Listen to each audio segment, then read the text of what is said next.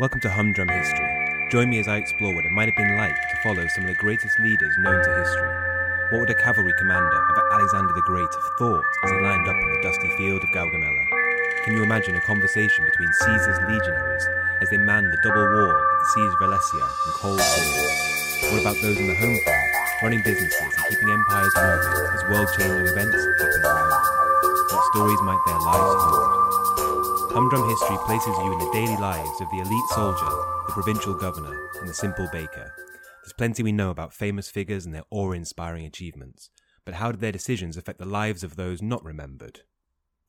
Who crossed which river when? That matters less for this podcast than what it might have been like to cross the river under Persian arrow fire, with heavy armour weighing you down. If you haven't heard the first episode yet, and want to understand the background and context to the story, go back and give it a listen first.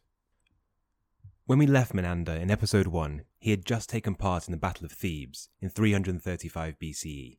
To put that date in some context, the famous Battle of Thermopylae from the movie 300 happened 150 years before this. It's around the same time the Gaul is starting to put pressure on the borders of the Roman Republic, and we're roughly 100 years before the damaging Punic Wars between Rome and Carthage.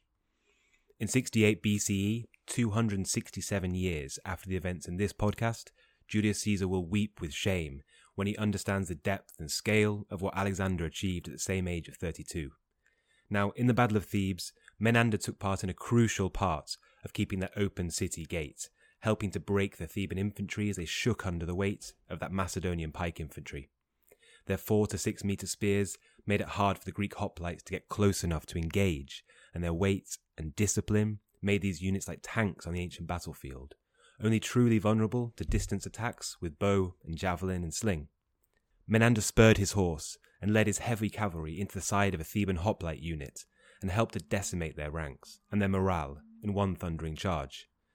Alexander was known for his use of the hammer and anvil battle strategy. Pike formations to fix the enemy and swift cavalry to hammer the flanks. It turned out to be a near unstoppable combination. But as Thebes burns and its inhabitants bleed their last onto the streets, and the city is put to the torch, Menander watches every single man in the city being killed, and every woman or child is enslaved, or sold, or used. As part of the elite cavalry force, Menander doesn't really take part in the executions, but he sees, and he hears, and he knows. It's a perfect opportunity now to go back into Menander's head and try to see this world from his perspective after the battle. It wasn't the first time that steel had met flesh in his life, but it was definitely the biggest, wildest, and most dangerous moment in his life. He can remember that final second of chaos as he guided his horse under the infantry lines, not knowing if it would be his last moment on this world or not. In that second, he felt fear, panic, terror, aggression, anger, and probably some more fear as well. If you had time to think about that feeling of slamming a long spear into the back of a turning infantry soldier who didn't see you coming, what would occur to you? Do I care? That's a fairly important thing to consider when we view the world through Menander's eyes. Would a cavalry soldier in the Macedonian army feel a sense of guilt, remorse, or trauma from wounding and killing the Theban troops, or from seeing their women enslaved and their men executed en masse? Xenophon spoke of Spartan warriors who willingly chose war over peace and revelled in the glory of combat and death. Livy tells of Roman soldiers becoming aggressive, suspicious, and emotionless and cold after fighting in the Punic Wars against Carthage. In the medieval era, one writer described the life of a soldier like this, quote, "You see people killing each other, fleeing, dying, and being taken prisoner, and you see the bodies of your dead friends lying before you." End quote. That's from Geoffrey de Charny. This suggests that there were elements of trauma and suffering that we would recognise today as being psychologically scarring. However, these are societies built by combat and war. The Macedonian people were particularly aggressive and considered drunken, angry barbarians by the more civilized Greek states. This is an era of torture, execution, and personal violence that we do not recognize. The brutality and stark violence shown in excellent series like HBO's Rome or Game of Thrones, they show these worlds as they really were. The majority of these characters were also pantheistic pagans, following the Greek gods of Zeus, Ares, and Hades. They believed in an everlasting underworld, and hopefully an eternal lodging in Elysium, not Tartarus, their versions of heaven and hell. And so does Menander care about the death and killing around him? I think the only good speculative answer has to be, if you or I experienced this once, we'd be quivering wrecks for the rest of our lives. Most soldiers in this era, in this army, would experience this type of battle 10 or maybe even 50 times in their lives, small-scale and large-scale conflicts. Who knows what type of psychological trauma they would have or not have? What type of conversation would Menander have with his closest friend the morning after the Battle of Thebes? I feel like it could go in one of three different directions: pain, pride, or perplexion. Listen to these three small talk openings by Menander, and you can decide for yourself which one you'd choose for the occasion, considering what's just happened to you. Okay, here's our painful version. Oh my gods, I can't stop thinking about how the blood sprayed at my arm, and then I saw Alexandros being stabbed in the stomach by a spear, and he looked right at me. It was horrible. It could have been me or you. That's one definitely possible mind state after that battle, and one that I can easily imagine. Then we have the proud version of this small talk opening. Wow, gods, did you see how my spear took him when we charged in? I've never felt more alive. Another possible version, especially giving the antagonism and brutality towards the enemy. And then finally, perhaps the most realistic version. Gods, I can't sleep. It's like I'm excited and scared and nervous and thrilled. Zeus, what will the next battle be like? My personal impression is that these soldiers must have lived right on the edge of normal and manic. They were obviously aggressive and warring, but then they had long periods of marching, camping, and doing nothing. Plenty of time for the demons to emerge and do havoc. But on the whole, that's not the vibe that you get from ancient sources. They can't have woken up feeling fresh and ready to kill or be killed after a quick coffee. But when it was asked of them, they seemed able to turn it on and then off again at relative will. Every future battle they entered, they did it knowing more and more about the crazy event that they were about to go through. It's truly difficult to imagine how someone could stay motivated to fight and risk their lives in this way, time and time again. But they must have done. There's no two ways about it. We know that armies gathered, they marched, they fought, and they fought again. There must have been soldiers, maybe in the Roman armies, that fought in more than 10 or even 20 large peace battles. Picture the weight of those previous battles, the fear, the noise, the death that would stay with you. That weight must have got heavier and heavier as they continued to fight. Perhaps the risk, the rewards, the challenges, maybe it created such a brotherhood, a bond in war, that they were able to overcome the trauma with friendship. Plenty of modern-day British and US infantry soldiers say their principal motivation, what really holds them together while they're deploying and fighting overseas, is their friends and brothers around them, keeping them safe, holding to higher standards, duty, bravery. These are all familiar concepts to anyone who studies military history. These are also features that often make for the most effective and cohesive armies. You might even call it morale. So we'll try to mix in this band of brothers type mentality into the traumatic side to create as realistic and interesting a representation as possible. So with all that in mind, Thebes is burned and destroyed. Athens submits and Greece is pacified. Alexander takes his renewed army to Turkey, to the border between Asia and Europe, the Hellespont or Dardanelles, in 334 BCE. And then a Persian force moves to oppose them, led by the fascinating Memnon of Rhodes, Arsames and Archytas. Before we jump into the next big battle, the Battle of the Granicus, I want to give you a perspective on numbers.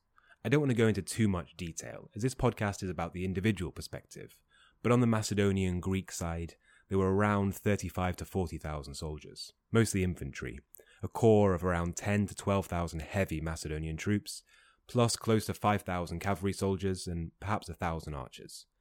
On the Persian side, Memnon and the Persian satraps, a rank like a governor prince, had brought a huge cavalry force of 10 to 20,000 riders, but a more limited infantry force. With perhaps 10 to 20,000 Greek hoplite mercenaries fighting on the Persian side, as was often the case in the Peloponnesian Wars. There'll be battles where more Greek mercenaries fight on the Persian side than on the free city-state Greek side. You wonder how that kind of thing can happen in a free democracy.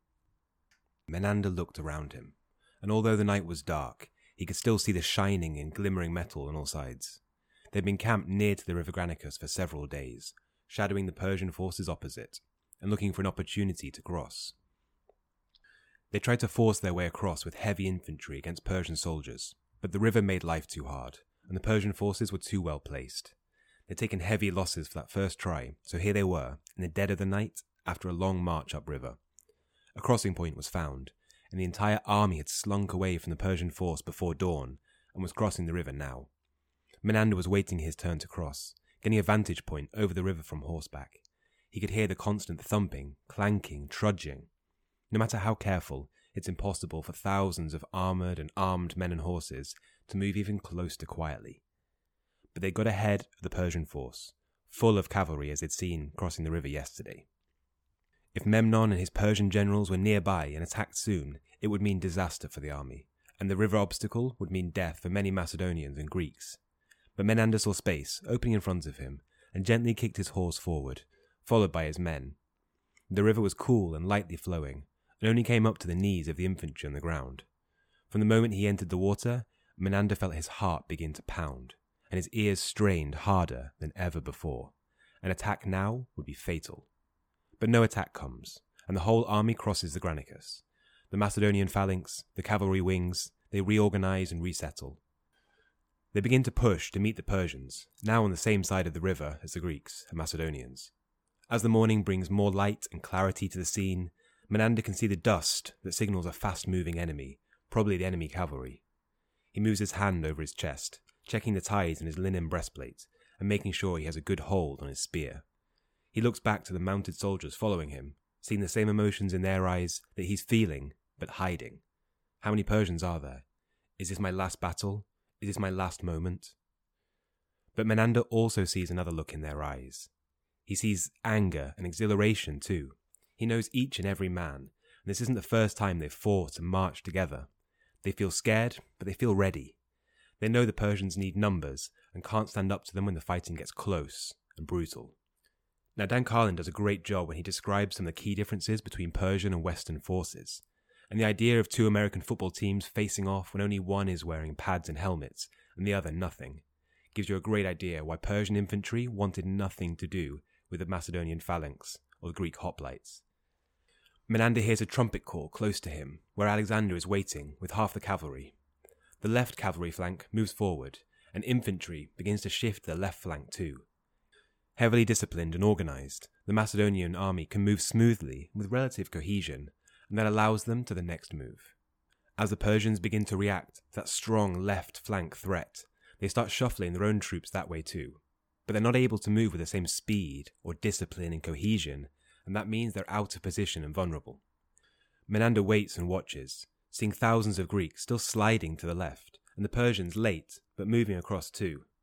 Menander feels the tension build, as the troops get closer and closer, and his horse shies sideways as he puts too much tension on the reins. He looks to the right, and sees Alexander on his huge black horse, with the ox head marking. Menander knows that all this movement and threat is a feint. It's infantry and cavalry manoeuvring done exceptionally well, as Alexander was known for. Just as the Persian line is almost completely strengthened on the Macedonian left flank, a new signal cry, louder and sharper than the others, sounds. Alexander spurs his horse forward, and although clouds of arrows drift over the shrinking gap between the two forces, he leads his heaviest cavalry right at the centre of the Persian line. Menander looks back to his men once more, shouts encouragements of bravery and duty and victory, and leads them on the heels of Alexander and his bodyguard into the no-man's land between the forces. The Persian cavalry come straight out at them, launching arrows and punching javelins into the sky as they ride. The flickering and hissing darts and arrows lazily hover in the sky before accelerating in a downward, horrifying arc. Many riders are hit, their horses injured, or their lives plucked from them.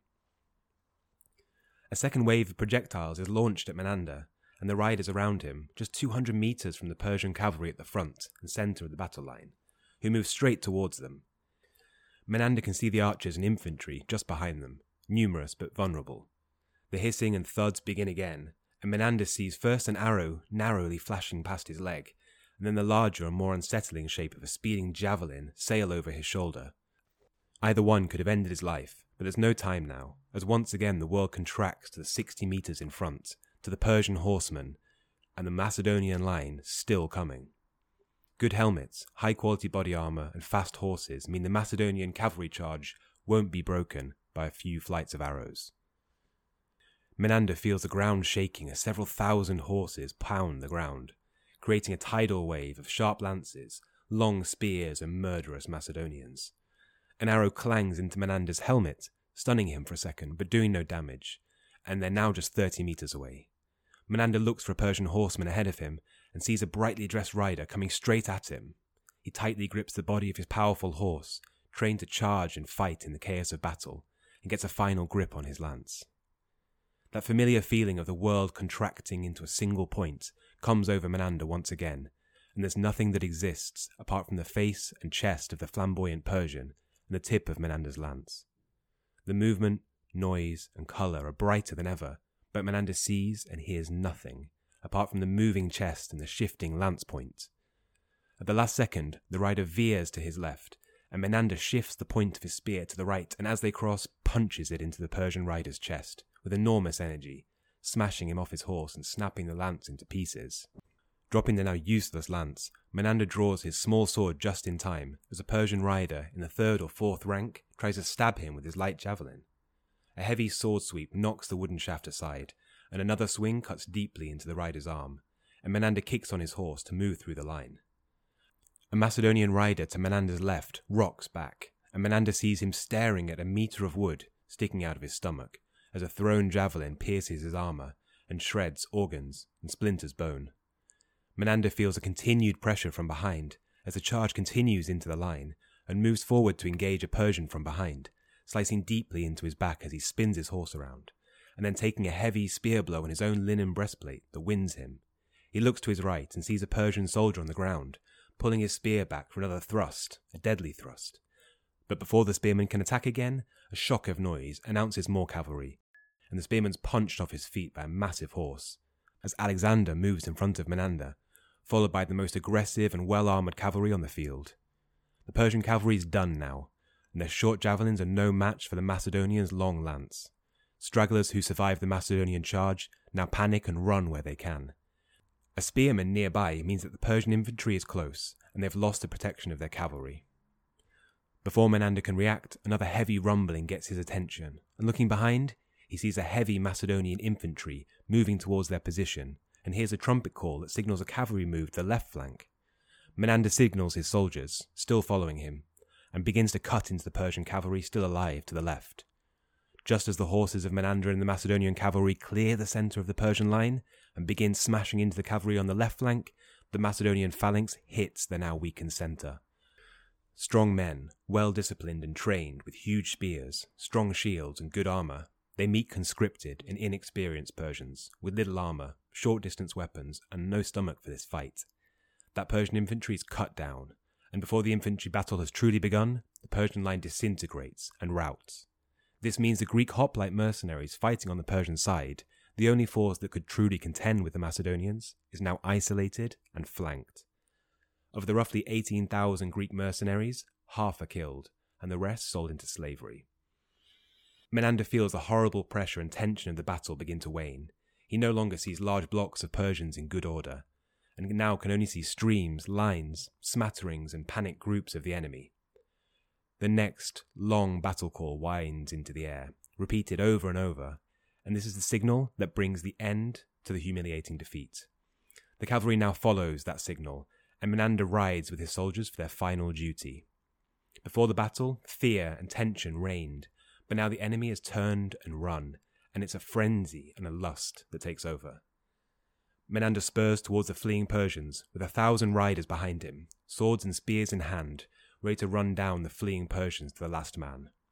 3 hours later, 10 Persians drip blood onto the ground for every Macedonian and Greek, and Alexander has his first victory over the Persian Achaemenid Empire. Thanks for joining me for this second episode of Season 1, Alexander and his Cavalry Commander. Today we've gone from the aftermath of the Battle of Thebes and moved with Menander to the Battle of the Granicus against the Persian Empire.